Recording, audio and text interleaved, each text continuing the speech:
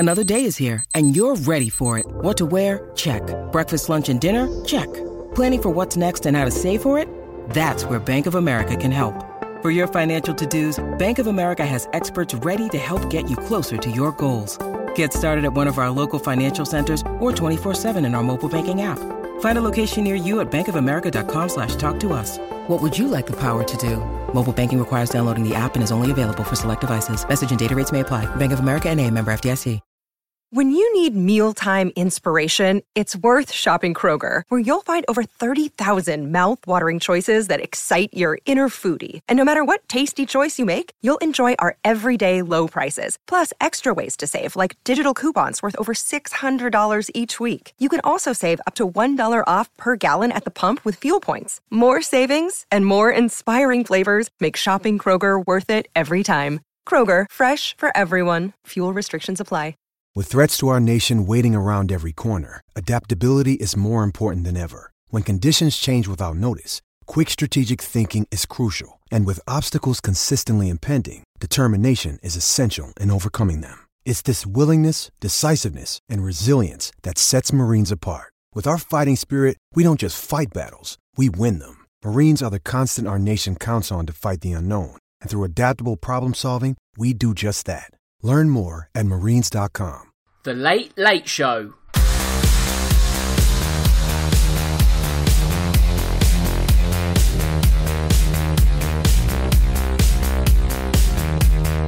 Hello and welcome to episode 14 of this season's Real Football Cast. As always, I'm your host Dan Tracy, and in the next 60 minutes we'll be dissecting all the hot topics in football.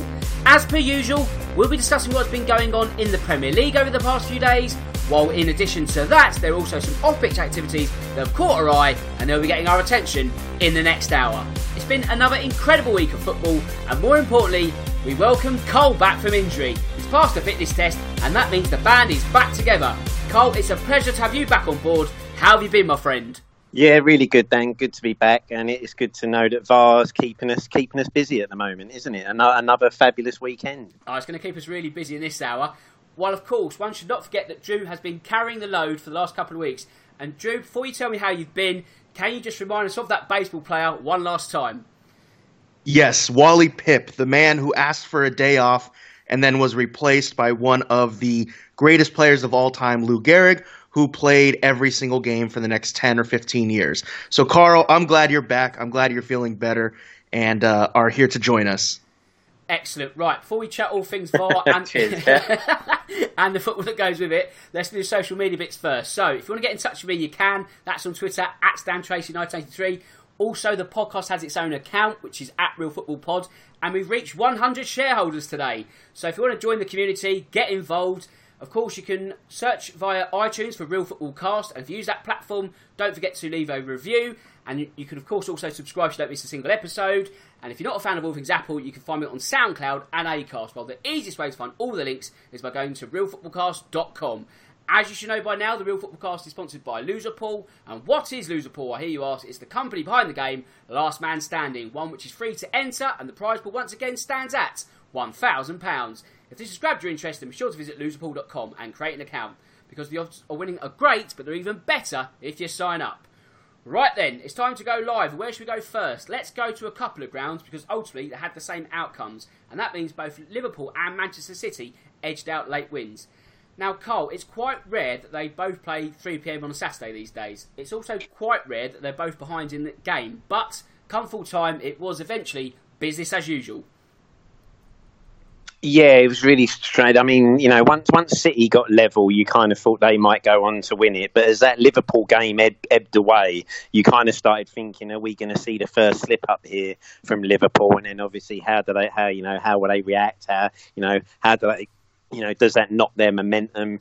But not only do they get the equaliser, but to then go on and within the last kick of the game, basically nick it and get the 3 points. It must have, that is just a sign of true champions, isn't it? Who kind of, never give in. They never surrender. even if they get the point, it's not enough. They think they're going to go and get the winner at that point.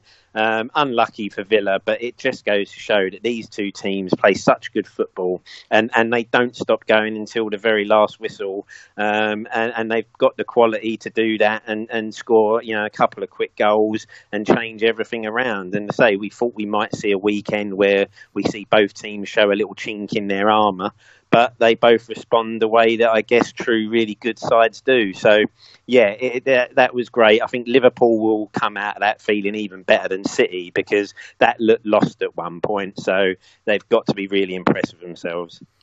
And Cole, although Liverpool won in the dying seconds, as you just said, it could have been wrapped up a lot sooner. That is, if Roberto Fabinho's armpit was not offside. I mean, where literally do you now draw the line in all of this? Because it's just getting absurd now, isn't it?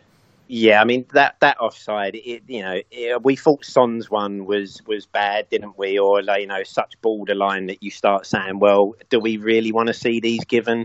But that one with Firmino, and then when you're looking at, you see them readjusting the lines all the time, it was almost like, actually, we've now got to make this offside to fit our, we've raised it. If goals like that are going to be chalked out, then I'm afraid I was for VAR. I felt we could do with it. It was some technology that could really help the game. But if we're going to use it for those situations and chalk goals off like that, then for me, I could quite happily, if you gave me the choice to bin it tomorrow, I would actually say let's get rid of it, because this is getting pantomime season. And I know we're coming into pantomime season, but this is getting farcical now, isn't it, with offsides like that? Drew, anything to add on the VAR matter? Yeah, I've been against VAR from the beginning, and it is just proving every single weekend how inept the referees are. And here's my thing, is in order to fix VAR, you have to punish those who cannot use it correctly, right? Just like any job. If you continually show you can't adapt, you can't utilize the technology that's given to you, you can't execute the duties of your role, then you don't deserve to be there. And it seems right now as if a majority of referees either can't get calls right, or when it goes to VAR, choose not to get calls right. Whether they're trying to, be a brotherhood of referees, and I don't want to throw, my mate under the bus or something like that. But obviously they can't do it. And this weekend, right, we saw it, as Carl mentioned earlier, with Firmino. It's getting out of hand with millimeters offside. If we look at other games this weekend, there was a ton of calls as well. And it's just gotten to the point where I think, Carl mentioned already that he's ready to kick it in the bin. And I think a lot of other people are as well. It seems as if people have kind of reached their breaking point with this system. And I think people had high hopes. After the 2018 World Cup, people were like, you know what, this might work. But seeing it now, especially in the Premier League, clearly these refs are inept and can't do it. And therefore, either get rid of VAR, which I don't think will happen, or reprimand and punish, or even possibly fire those who can't do it. I think that's the only way to solve the issues right now facing the Premier League in terms of VAR. Interesting. I think Dan there, I think Drew makes a really good point there. And the one way that I think, if we're going to use this, I think needs to be implemented now, is the referees on the pitch need to be the ones that go and review these decisions. Because if you get the ref go to the pitch side monitor and he gets told, go and have a look at this because you might have missed something, if he goes and he's going to be stubborn and he can still see something but not give it, then you've got someone that you can actually say, if after 4 weeks, this referee keeps ignoring his mistakes, he's not spotting obvious things, then you've got someone that you can either train or mark down, or it might be that he has to get removed from the Premier League referee selection. You've got someone responsible that you can actually then say, actually, you got that wrong and it was you who did it. This Stockley Park at the moment, it's like a hiding ground for those who want to make decisions in the game. And actually, no one knows who's at fault here. The referees are getting if you like, hounded for mistakes that are happening in games, but they're not being allowed to go and review the monitor, that's the way it's got to work if we're going to use it going forward. I think the referees on the pitch need to get told, please go and review this because we think there's something there and we want you to have another look. And then at least you can maybe look at where the problems might be coming from. But while it's just a man in Stockley Park who goes, no penalty, and we move on, it's farcical. It really is. Yeah, I can get on board with that. I think that's a good intermediary step, or at least an attempt to try and improve what is clearly a failing system right now. So I like what you're saying, Carl. I think that's a good thing to try and implement and see, is this going to make it better? Of course, though, I doubt that's going to happen. Oh, it won't at all, will it? Yeah, they won't do it. They're scared to do it, aren't they, for some reason? And I don't understand why we're scared to let the guy on the pitch actually take another look at something he might have missed. Bizarre. It is bizarre. Drew, I'll stay with you. I'll come back to you, shall I say. Staying on the topic of Aston Villa and Liverpool, obviously they met in the Premier League at the weekend. They are due to meet in another competition, that being the Carabao Cup, although we have no idea when this game is going to be scheduled. Are we in danger of the Carabao Cup's integrity being further eroded if they don't get this one right?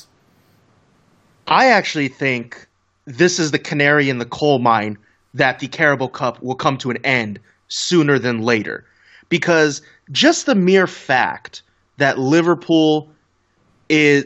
Jurgen Klopp was very serious, very stern. We'll just skip this. It's fine. And to me, that shows how unimportant the Carabao Cup is. Teams already don't really take it seriously.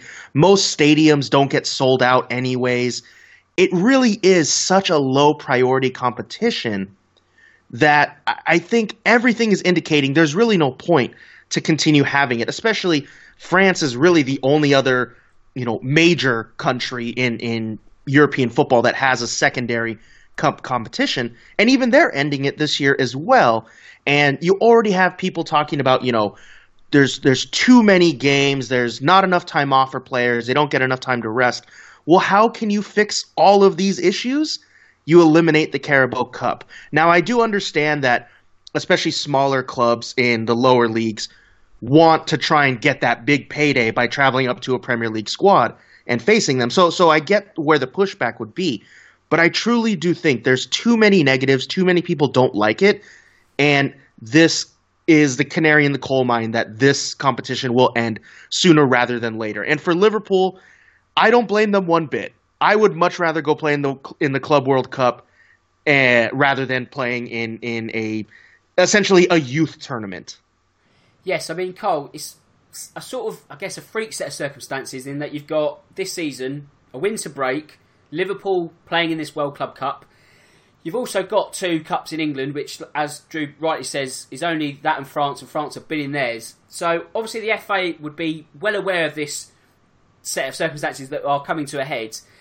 So, can you see Liverpool's threat of them playing in two competitions at the same time actually happening? Obviously, Jurgen Klopp can't be in two places at once, unless he sort of creates a hologram of himself. That's not physically going to happen, but could that happen? Should it ever be an option? Or, if it does, do we run the risk of football starting to become even more franchised than it already is?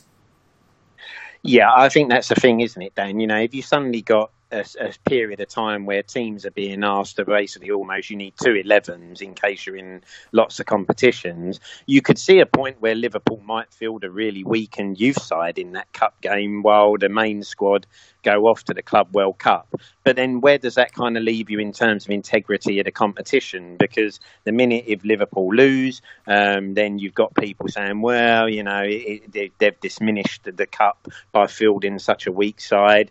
As you say, this just leaves a nasty taste, doesn't it, with the amount of fixtures and the way it's going to be handled. But as you say, it does then lead to start thinking, well, actually, will sides have almost 2 teams and the glamour side go off and play all these big games while the small side, it becomes a little bit like international cricket in a way, doesn't it? You've got the England team and all the stars go off and play for England while the county teams basically play each other with no ones in the side. And then basically no one wants to watch that kind of sport because there's nothing there to get excited about. I think they'll they'll have to find some way around this. But like as Drew said, I wouldn't be surprised if we start looking at eliminating the Carabao Cup, because, not be funny, what the big teams want, the big teams will get. They may then knock up another smaller trophy. I know we've got, is it the Checkatrade Trophy at the moment? I can't remember what they call it now, where, Premier League side sends under 18 teams and they go off and play in that. And it is just becoming fixture overload, isn't it? And at some point, something will have to give. And I think if you put it out there, would anyone really miss the Carabao Cup if we got rid of it from next season onwards? I don't think there would. There'd be a few traditionalists who'd say, this ain't right. But I think after a season or so, people would be going, well, actually, no midweek games. Our players are getting more rest. Bring it on. Brilliant decision. And I think we'll follow suit. I can see it going as well.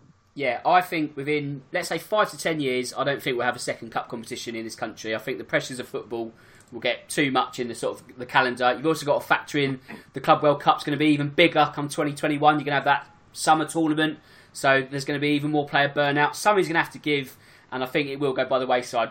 There might be some form of sort of bigger Football League Cup, but not as we know it. It might be that the Championship then plays in the Checkatrade as well, and so on and so forth. But I think big elite clubs in that competition, we're looking at those last days, as Drew says. So, Drew, we'll go back to the Aston Villa game, and the last couple of weeks they played Man City and Liverpool. They've given a fair account of themselves, but they're now 16th in the table. So they've got those two out of the way. Now they've got to start converting those decent showings against more winnable matches, haven't they? Yeah, we've talked about this before. Aston Villa's points have not reflected their play out on the pitch. And you're right, they faced some pretty tough teams, right? Against Liverpool here, for the first 50, maybe 60, maybe 70 minutes, they actually did a pretty good job of neutralizing Liverpool.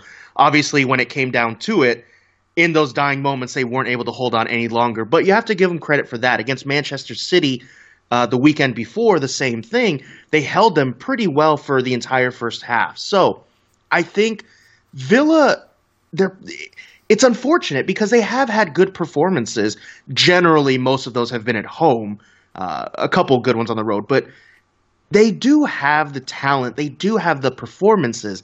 It just hasn't gotten reflected in the points. So I don't really think it's time to panic.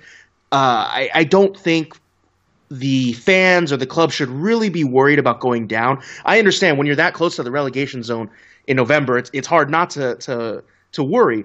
But I think they're going to be okay because those performances, they will end up getting points at other times. And especially when they take on some of the lesser teams that are near them in the table, I think they're going to be okay. Cole, if we swing over to the Etihad now, what did you make of Pep Guardiola lighting the blue touch paper with his comments after the game? Along the lines of saying that Liverpool are good at certain things, such as diving. That sets things up quite nicely for Showdown Sunday, doesn't it? Yeah, it kind of reminiscent of the Fergie Benitez days, wasn't it? Where it's like, right, let me try and get my first mind game trick in the bag and get an early shot fired away. I'm a little bit surprised that Pep probably feels he needs to go down that route. When you've got a side like City's, I don't feel you probably need to go to that level because, yes, Liverpool are good, but City have got just as good a side who on their day as well can take everyone and anyone apart. So I was a little surprised Pep went that way. Maybe he was a little bit frustrated from the actual game itself because I did think what he did was really funny once City got their goal and started trying to hand the ball to the Southampton manager as if to say, like, you've been trying to hold on to this all day long to stop us scoring. So maybe he was just fired up from the game and kind of lost his head for a minute because it is quite unlike him. He doesn't normally get involved in that, but is it a sign of some strain or some pressure? Who knows? I think, this is a big game. So he does know that they really, if they want to stop the Liverpool charge, then they must get 3 points this weekend and close that gap because I don't think you can afford to let Liverpool get any further ahead because neither team really look like dropping too many points at the moment. So this is massive. Is it a first sign of, some anger and frustration. We'll see. Maybe it was just a kind of tongue in cheek, and what can I do to spark a little bit of interest here? Then there's already going to be. Drew, we spoke about Southampton last week and the fact that they were probably fearing for their lives going to the Etihad. They were on course for another hiding after shipping 9 to Leicester the week before. It just goes to show how strange football can be at times, because obviously they take the lead against Manchester City. Would that performance, has that given Hasenhüttl a bit more time? Obviously he's still in a job now, but they go to play Everton on Saturday. Is that the game where either him or Silva, the chopping block, is ready to be prepared for one of those to go under the guillotine? So, in terms of Ralph Hasenhüttl, I don't think it matters that they took the lead and they were, holding on against City for a majority of the game. If he's out, he's out. I don't think it really matters that. I don't look at this as, oh, look, he galvanized the squad to really get up for this game. I don't see it that way. If they're already considering sacking him, then they should just do it. And even if they go into this match against Everton and perform well, it's the same thing. I don't think he's turned things around or anything like that. And the same with Marco Silva at Everton. I actually thought the game against Spurs was kind of that moment of, can they prove against a struggling Spurs side can Everton prove against a struggling Spurs that they actually do have the ability, they can turn their season around. We saw they didn't, and I think the same thing here with Southampton. I wouldn't be surprised to see another draw, and I could see both managers getting sacked in the international break, because it doesn't look as if either one of them is really going to make a big difference in their squad and kick on for the rest of the season or get them into a comfortable spot away from the relegation zone. I don't think they have the magic touch to necessarily do that. Yeah, I think the international break is certainly going to be the period where one of, or if not a couple, managers will fall by the wayside. As to which ones, I guess the weekend's results will sort of push that closer towards the exit door. Of course, Tottenham and their manager isn't safe.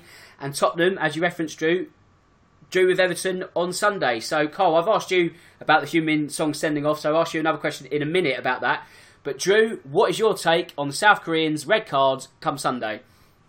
It wasn't a red card. Absolutely not. And it shouldn't have been changed. Now, I think it's a yellow card. It's a tactical foul. He tried to pull Gomez down. What I think happened was, I think the referee saw Gomez's ankle, which was really gruesome.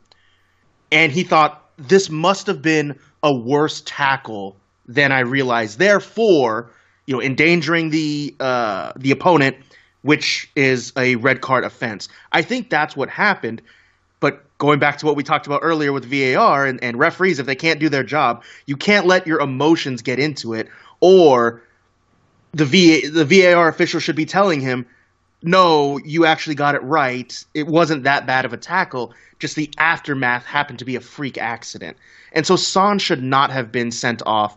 The referee, I thought, did a terrible job in assessing the situation. And when he changed his original ruling, I thought that was ridiculous. That wasn't the correct call at all. Now, again, I understand where he's coming from. It just simply was the wrong call, as so many Premier League referees have done this season. So, Cole, I don't know if you've seen Stan Collymore comments, but he's not covered himself in glory, because he was pretty much saying that Son was putting the tears on to protect himself from the level of abuse that he felt the Everton fans might have given him after that tackle. How wide of the mark were those comments for you? Yeah, I think sometimes you just think people just need to just stay out of something. I don't think those comments really help anybody at this moment in time.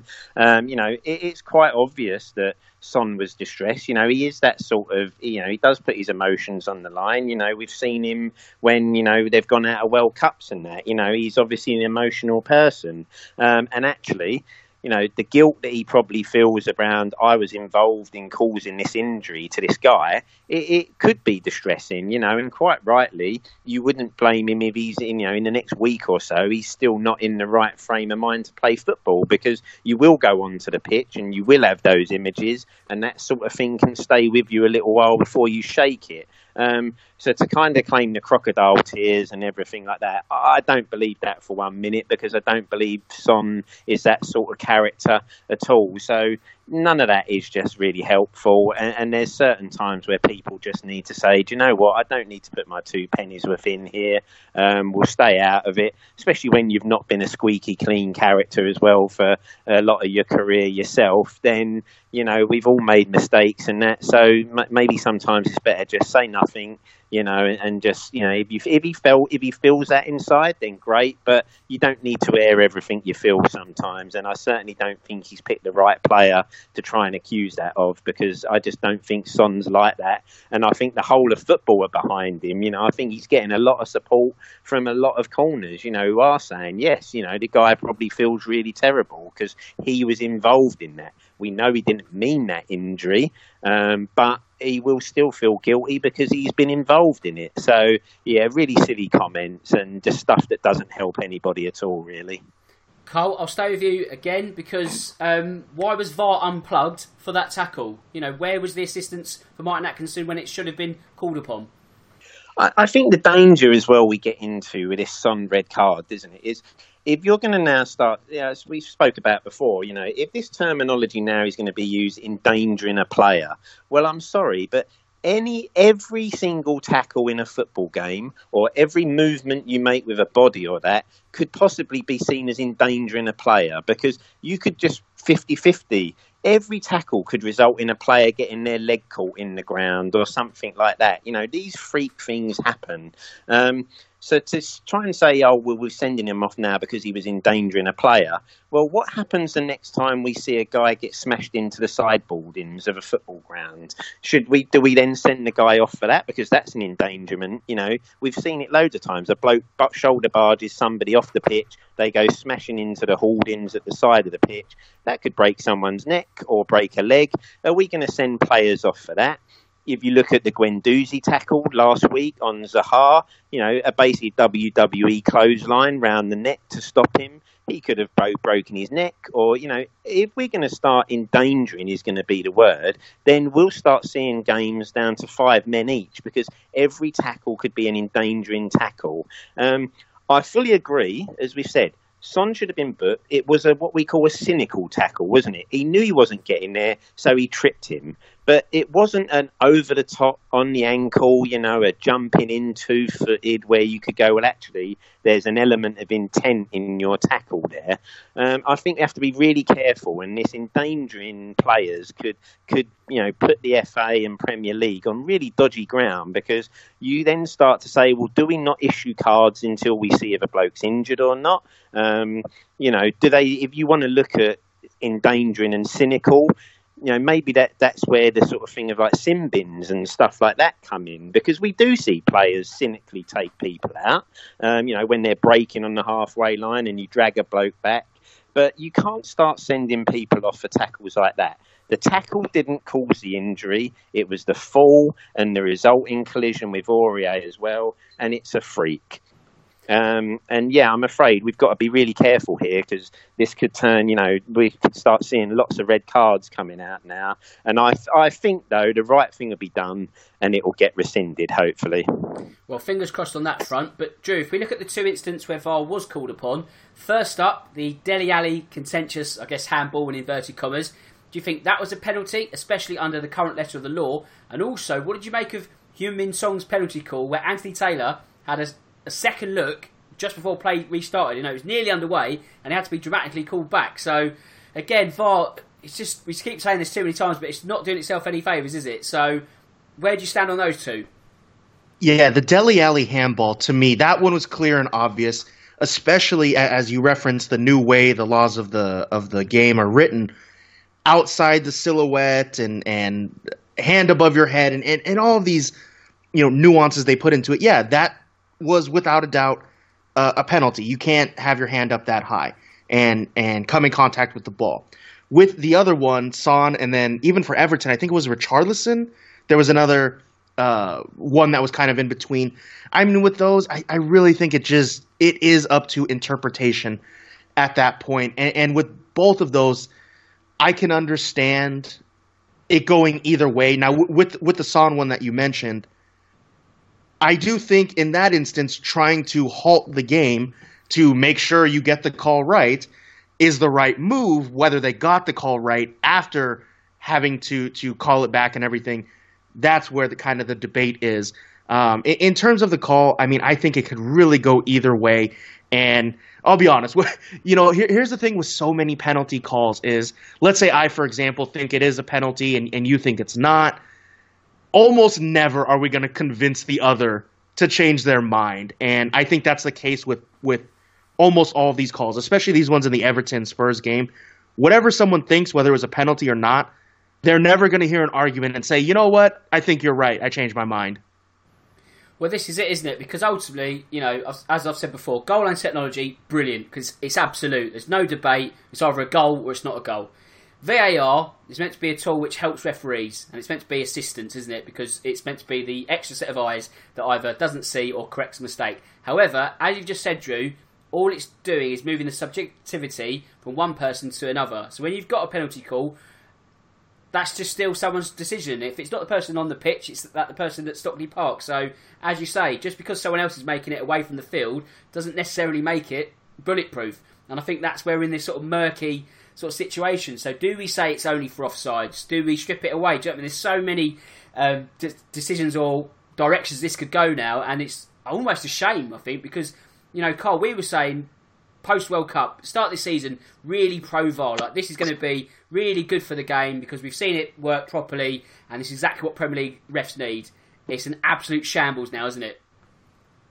Yeah, I think the World Cup worked really well, didn't it? Because you had an incident. I mean, we remember the Colombia one where Colombia were given a penalty against them, and I think it was Davinson Sanchez who made a tackle round behind someone. And initially, the ref gives a penalty, and obviously VAR quickly look at it. But then I think it worked so well because the referee then got told, can you go and have another look at this? Because we've got the replay and we're not so sure. And you see a great tackle in the end where he wins the ball. But the ref looked at it.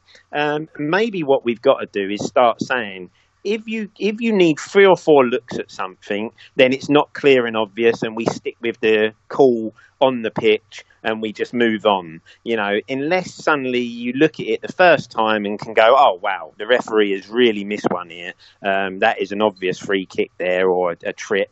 Then we use it, and maybe that's the way it has got to go. If you're needing 3 or 4, 5 looks at it, then it's not clear, and maybe the best thing to do is just say, no, we're sticking with the on-field decision there. We're going to go with the ref because we've looked at it, it's not clear. But actually, the very first look we get at it, yes, there's a blatant trip, the ref has missed it. But even then, call the ref to the side again, let the ref have a look, because that's how it works so well at the World Cup. I think we'd all take a little bit longer to get the right decision if we know it's being done properly. Whereas right now, again, like as we've said, one of the biggest problems, no one in the ground knows what's going on. You're not hearing any communication between the officials. If you look at rugby recently with the World Cup final, you've got the TMO, and you can hear the conversations that are being had. And I think that's another thing that's causing VAR its problem. It's shrouded in secrecy, and no one really knows what's happening. And I think they're the things we've got to change if we want to keep this and make it work. Because otherwise, if we carry on, I think by the end of the season, everyone will have had enough of it and everyone will want it binned. And there is going to be something useful from this technology. Drew, Carl and I have lamented enough about Tottenham this season. I'm going to ask you, how much lower can Tottenham slide down the table? Obviously not much lower due to their current position, but ultimately, are we now in a position, Spurs fans or the club itself, do you feel that Pochettino has almost got squatters' rights because he won't walk away, Levy won't pay him off? So we're now caught in this halfway house and no one wants to blink first. Yeah, there definitely is, kind of a mano-a-mano standoff, I think, taking place. But I think it's not just Levy and Pochettino. I think it also includes some of the players. Christian Eriksen, another drab performance and just doing absolutely nothing when he's out on the pitch. You're right. I mean, look, talent-wise, Tottenham is way better than 11th place. Talent-wise, Tottenham should be in the top half and near that top 6, top 4. area in the table, of course. I do think, though, this game against Everton was their opportunity. Yeah, it's on the road, I know, but Everton have been so bad this year. I think this was an opportunity for Spurs to kind of turn their season around, and they didn't. I think right now, Spurs are in real danger of missing out on qualifying for Europe. Not just the Champions League, but I think they're in real danger of missing out on next year's Europa League as well. If you remember a few seasons ago, the Mourinho season at Chelsea, and I think Chelsea finished 10th or 11th that year, missed out on Europe. I think Tottenham might be having a season very similar to that right now. I mean, right now, they have less wins than they do losses. I know it's still early. We're not quite at a third of the season gone yet. I think this is really how this team is going to operate for the rest of the campaign. And they really should be worried about missing out on Champions League, but Europe in general. And if that does indeed happen, obviously no one's coming to Spurs in the next window or two in terms of big players, big names. But also then they're going to be missing out on money, which means Levy can't even try to bid and buy different players. So I think this is a really big concern for the club and for fans. Yep, do you know what, Drew? I can't agree with you anymore. I think it is going to be one of those seasons where everyone keeps saying, oh, don't worry, it's only 11 games in. We keep sort of moving it a little bit more, but there's just no ignition spark. And you're getting to the point where this is just how we're going to be. Win a game, draw a game, probably lose a couple, so on and so forth. I can't see this bolstering run of, 6 unbeaten, 10 unbeaten to really get us up the table. We just haven't got that about us at the moment, which is a real worry. And I think, obviously there are a few points between 5th and 11th. It's still very, very compact. But I think this is, the norm now for Tottenham. And I think it's going to be quite the developments over the next couple of months. But we haven't really got time to talk about Tottenham because there's so much more to do. And we've also got to pay the bills after the other side of this break. So don't go anywhere. Your accumulator letting you down again. You've cashed out early and you just can't win. Prehistoric football coupons? Nah. Have a think about it. Why not play a new way? At Loserpool, pick a loser and win £1,000 in a last man standing tournament. Be a loser and win at Loserpool. Enter for free now. Visit loserpool.com. Right then, welcome back. We've got about 20-25 minutes to go and a lot still to talk about, so we best not dally too much. But before we talk about the Premier League, let's play Loserpool. So you know the drill by now. Cole, Drew and I, we pick our guaranteed losers per week. And Cole, you sort of nailed this game already, because out of 4 weeks, you've got all 4 picks correct. So who is your guaranteed loser this week? Well, this week for me, Dan, I'm going to go for Arsenal away at Leicester. And to be honest, in the form that the two teams are in at the moment, there's only one winner in this game for me. And I just think Leicester at home will just be too strong. They'll brush Arsenal aside. And hopefully I can notch another successful team on my list. Yes, absolutely. I mean, you're on 8 from 8 at the moment in terms of points. So, Drew, can you catch him up? What's your pick for this week? Yeah, I was also thinking about Arsenal. I was hoping I would go first so I could take them, but that's all right. I'm going to be a homer again. I'm going to take Chelsea as automatic winners. Automatic losers means Crystal Palace definitely going down this weekend. Yep, do you know what? That was going to be... I was flirting with that pick, so I don't blame you for picking that one, which means I'm going to go for... Oh, actually, do you know what? It's quite a tough one. I'm going to go for Brighton to lose away at Manchester United. I know Manchester United haven't been great, but Brighton have failed to win 33 of their last 37 away matches, and that's quite a damning statistic. So I think that run's going to continue come the weekend. So just to recap, first the points. Cole is on 8, Drew is on 6, I'm on 4, so I've got some work to do. And the picks for this week, Cole has gone for Arsenal to lose away at Leicester, Drew has gone for Crystal Palace to lose away at Chelsea, and I've gone for Brighton to lose away at Manchester United. Right then, let's take a whistle-stop tour through the rest of the Premier League. And where should we go next? Let's go to Chelsea. And Cole, 5 wins out of 5 for Chelsea. They're really finding their groove now. You'd have to say comfortably in the top 4, and almost at this stage, even with only 11 games played, a Champions League place is very much theirs to lose.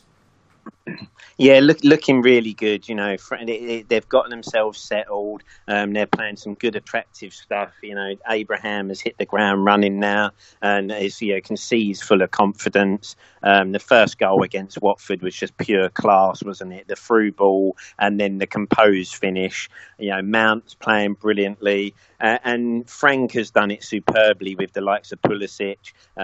He's got the young boys playing well. He's also kept the older players on the side like Willian, and he's really kind of making them feel important.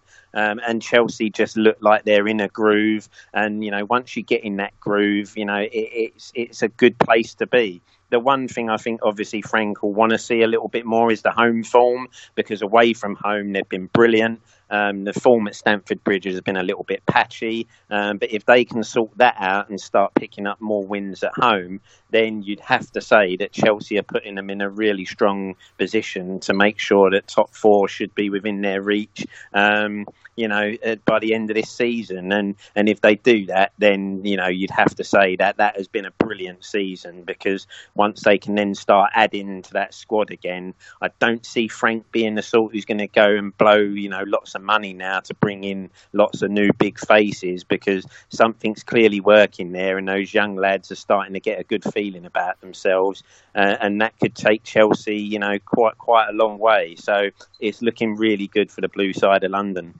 And Drew, we waxed lyrical about Christian Pulisic last week. He was on hand to score against Watford. It seems as if the American is really finding his groove right now. From here on in, he's going to be a real asset for Chelsea, especially across these autumn and winter months. Yeah, absolutely. He's been on a fantastic run of form. And, it started with him coming on as a sub and got a couple of assists, made big impacts in the game. And then he earned his start against Burnley. Of course, he had the perfect hat trick. And then again this weekend, it wasn't just the goal, but he was fantastic in attack. He had a few other shots saved brilliantly by Foster, which was fantastic from him. So Pulisic has had a big impact going forward for Chelsea, and he's earned his starter's role. Now, with that being said, there is so much competition in that squad up front. Tammy Abraham, I know they play a different position, but as Carl referenced, he's been playing so well this year. Willian has done pretty well also. And then you have Hudson-Odoi, you have Mason Mount. So you have a lot of guys, Pedro, who can compete for those wide forward spots. And I think that's probably going to work as motivation for Pulisic to continue his good run of form. So he's not a guaranteed starter yet for me. Still, though, he deserves to continue starting at this point. And if he continues to produce, he's definitely going to be one of their main players. Something I said on my podcast, On the Counter with Drew Pels, before the season started, was Pulisic needed 15 goals and assists combined to have a successful year. And right now he's about halfway there. He's got 4 Premier League goals, which ties his career high for league goals. He only had 4 at most in the league with Dortmund. And we're only in November. So I think he's on pace for a very good year. He's getting better, and he's going to be very, very important for them, not just through the festive period, but I think all year. Carl, more VAR controversy. I promise this is the last VAR question of the episode. Vicarage Road, obviously Watford were awarded a penalty late on. What did you make of that incident? Did you think it was the right award in the end? Yes, there was contact on the foot. I think it was quite funny because Watford probably get the softer of the two when you consider the penalty they didn't get at White Hart Lane. The week before, which I thought was 100% Stonewall penalty when Vertonghen tackles Deulofeu. I felt that this one was a little bit softer, but there was contact on the foot. For me, I still think Deulofeu probably goes down as easily as Son did in the Everton game at the end because, yes, there was contact, but not enough to make him stop and fall the way he did. And again, I think, as Drew said, that's one of those that if you showed 100 people, 50 would probably turn around and say, no, I don't think so. And 50 would say, yes, for me it is. And Watford just got that one on their side this time. But again, a real hard call. There was some contact, so maybe, fair enough. They didn't get one the week before against us. They should have done. So maybe karma has kind of worked its way round and finally worked on their side. But Watford, unfortunately, you really need to start looking at picking some wins up because they're in a really bad spot at the moment, and it's going to be hard for them to recover. So they really need to get themselves going very quickly now. Yes, that brings on to our next question for Drew. So, Drew, we're now 11 games into the season. Watford have failed to win any of them. Quique Sanchez-Flores has overseen 7 of those. Calling for his head might be a bit drastic when you consider that Javi Gracia got 4 games. However, do you feel the Hornets are in a false position, or are they genuinely the worst team in the league right now? They are genuinely the worst team in the Premier League right now. Because even if you go back to the end of last season, I think the FA Cup final appearance, and they started off that match pretty well the first 10 or 15 minutes. They could have gone up ahead. Ultimately, they got smoked. But I think that overshadowed their abysmal form towards the end of last season, which has now carried over into this year. And they're doing exactly the same under Sanchez-Flores as they did under Gracia. So I don't really know if it's the manager's fault. I really think they are this bad. And it doesn't look as if they're all of a sudden going to pick up a few wins and then confidence and they're going to get out of the relegation zone. They look like they're going to be in the cellar the entire season. Much like Huddersfield was last year, I could see Watford getting relegated in March or April, like the beginning of April, like way before the end of the season. This is going to be a very, very long year for the Hornets. Well, yeah, I mean, if they keep this points to games ratio up, it's going to be, about 20 points for the season. So they could be done by, like you say, February, March, and it's not looking good for the Hornets indeed. One team that's not in a false position is Leicester, and their win sees them stay 3rd in the table. Carl, after a slightly sluggish first half against the Eagles, second half completely different, and Jamie Vardy is once again playing like, I guess, that 2016 vintage all over again. Yeah, they're looking good, aren't they? I think they've just got the bit between their teeth. They're hungry. They're playing some really good football. They've got a squad, that's got some good players in there, and they're all firing. Jamie Vardy, I've loved Jamie Vardy for a long while. He was top of my priority list for Spurs after the Leicester title winning season, and he's just proving what a good handful of a striker he is. He doesn't care. There's no reputations he's worried about. He goes out, he does his business, and Leicester are just flying. And when you look at their next run of, say, 6 odd games, they really could, in the next 6 games, cement their top 4 place this season, because they haven't got anyone that you look and go, oh, well, actually, you could see them dropping points here or dropping points to those. They look like they can pick up points each week right now. Right now, Leicester would be one of my favourites for top 4 this season, because it's all working for them. They seem to be enjoying playing under Rodgers, and he's got them back, seeming loving life. So if you're a Leicester fan right now, you can't believe where this team's come from, because they are looking so, so good. Of course, it was Vardy who ended the scoring and Sonchu who opened it. Joe, it's fair to say that Leicester have found a real player there, haven't they? I mean, he looks almost like Rolls-Royce quality. Not only that, his finish was like a striker's. The positioning, the body movement needed to nod it home. It's a case of, who is that, Harry Maguire? I don't know. Do you know what I mean? They don't even miss him anymore, do they? Yeah, Harry Maguire, he made the worst decision ever in football history, going to Manchester United. I get the money, I get it. Manchester United, the name, I get it. But boy, did he make a big mistake. And this is obviously not going to happen. But if I was him, I would rather be a squad player at Leicester, put my tail between my legs, and come back. If I was Harry Maguire, I would rather do that than play at Manchester United right now. Again, I understand money and everything, but he made the wrong decision. Soyuncu, I'm sorry if I'm butchering his name. I try my best. He has been fantastic this year as a defender. Diamond in the rough that they found and uncovered in him. He's been fantastic in the air. He's been fantastic with his feet defensively. And then, of course, cherry on top this weekend, like you talked about. His movement was fantastic. He struck the ball perfectly for the opening goal. And, I mean, right now, you could arguably say for him, young player of the season. He's been that good. You could say, and he probably won't win for Leicester player of the year, but he should be in that argument. He has been absolutely fantastic in every aspect of the game this year. So, Carl, we look at the Premier League table, and you've got 6 points separating Arsenal in 5th and Everton in 17th. So, it's clear to see we're seeing a real divide now between the top 4 and the rest. The way things look this season, is the notion of the Big Six dead in the water?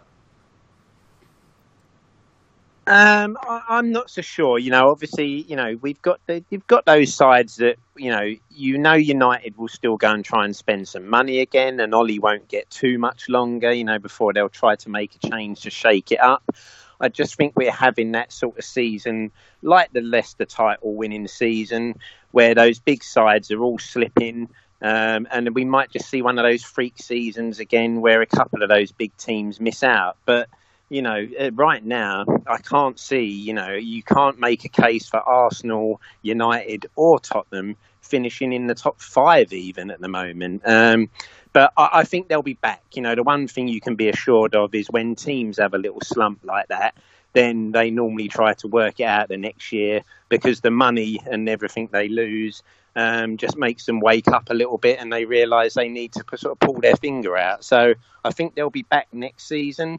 But this year, I think there could be some big names missing out. So part of the reason that the Premier League table is in a state of flux is that Manchester United are struggling. There's no doubt about that. Drew, last week, we were both under the belief that the Red Devils were going to be, in a period of resurgence. Like things were finally going to get started. Favourable fixtures on the horizon, a good run of results. What do we know? Because obviously they lost to Bournemouth on Saturday. So Bournemouth now 7th in the Premier League table. I genuinely thought, you know what? Yeah, and I get that, but Bournemouth hadn't scored a goal in what, 4 games? Yeah, 6 something hours. like that. Yeah, and so that was another reason I thought Manchester United, they're going to be doing okay. Yeah, no, absolutely not.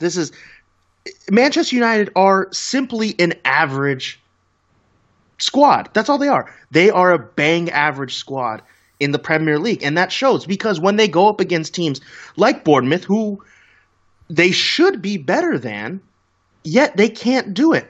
When they go up against a team like Bournemouth, who hasn't scored in several hours, and they can't keep a clean sheet against them. When they went into Newcastle, who is battling relegation, and they can't beat them, whether it's on the road or not.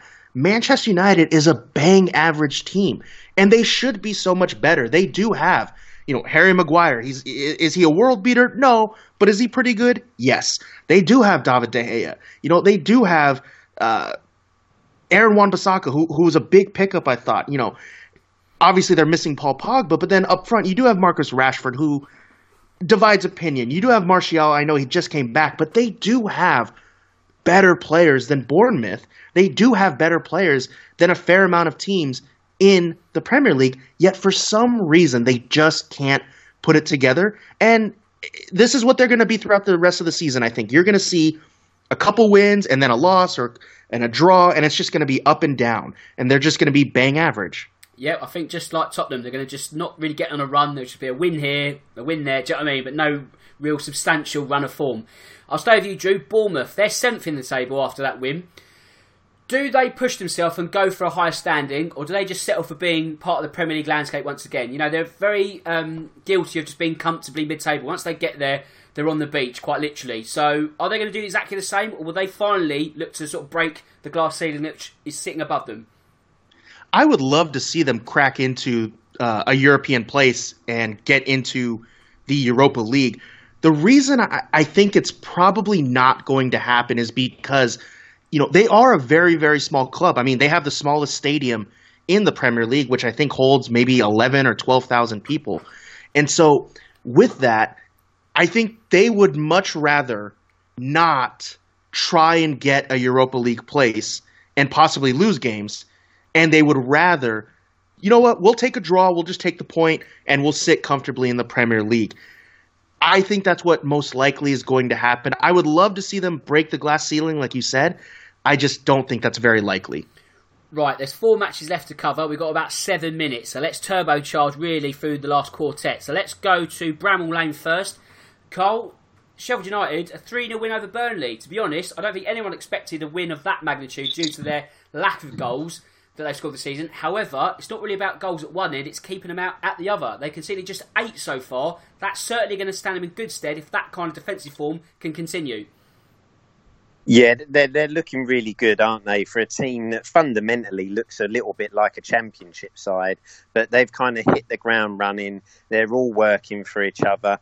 And, you know, like I say, they play some good, attractive, fast-paced football. So if they can keep that going and, like as you say, keep clean sheets at one end and nick a couple at the other, then they should be able to see themselves safe this season. And I think their home form will be vitally important, because if they can make Bramall Lane a little bit of a fortress, then, you know, the way it's looking, I think they could be all right this season. And Drew, West Ham, no winning 5 now. They lost to Newcastle, which was something of a shock. Maybe Newcastle were probably arguably the team of the weekend. So, you know, West Ham were dreaming of a top 6 finish at the start of the season. That bubble was completely burst now, hasn't it?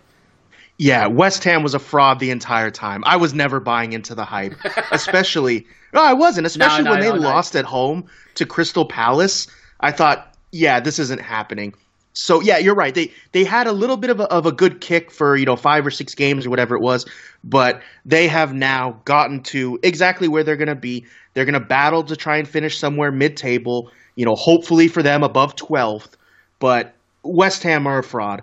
There's no way they were ever going to finish in a Europa League spot this year.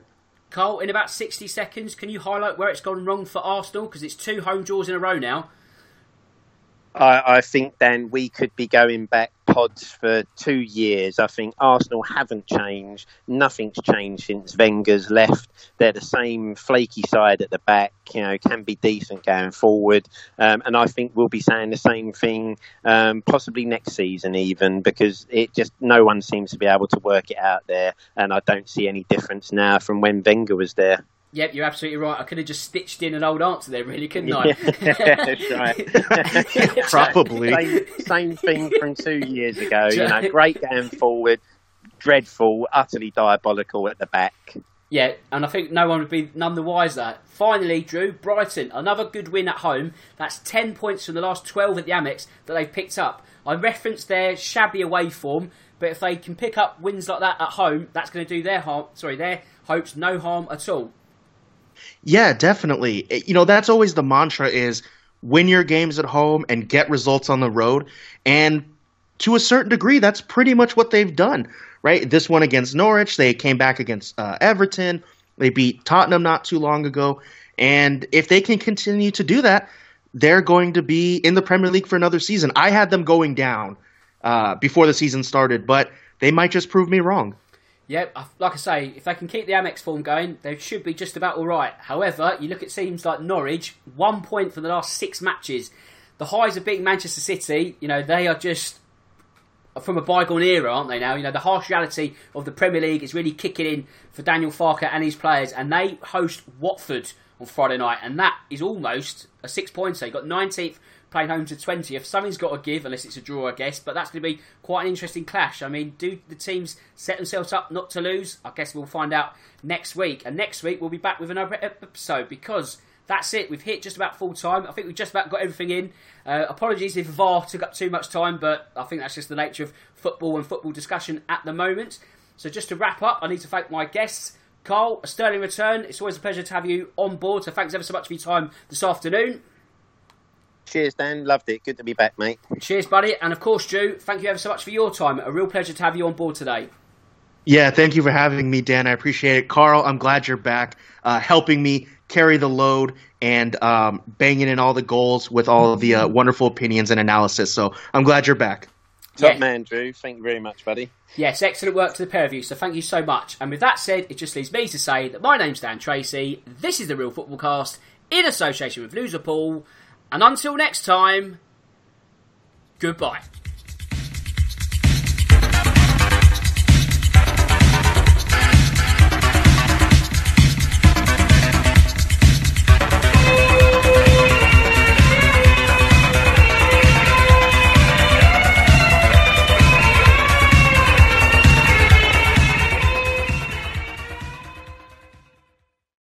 Sports Social Podcast Network.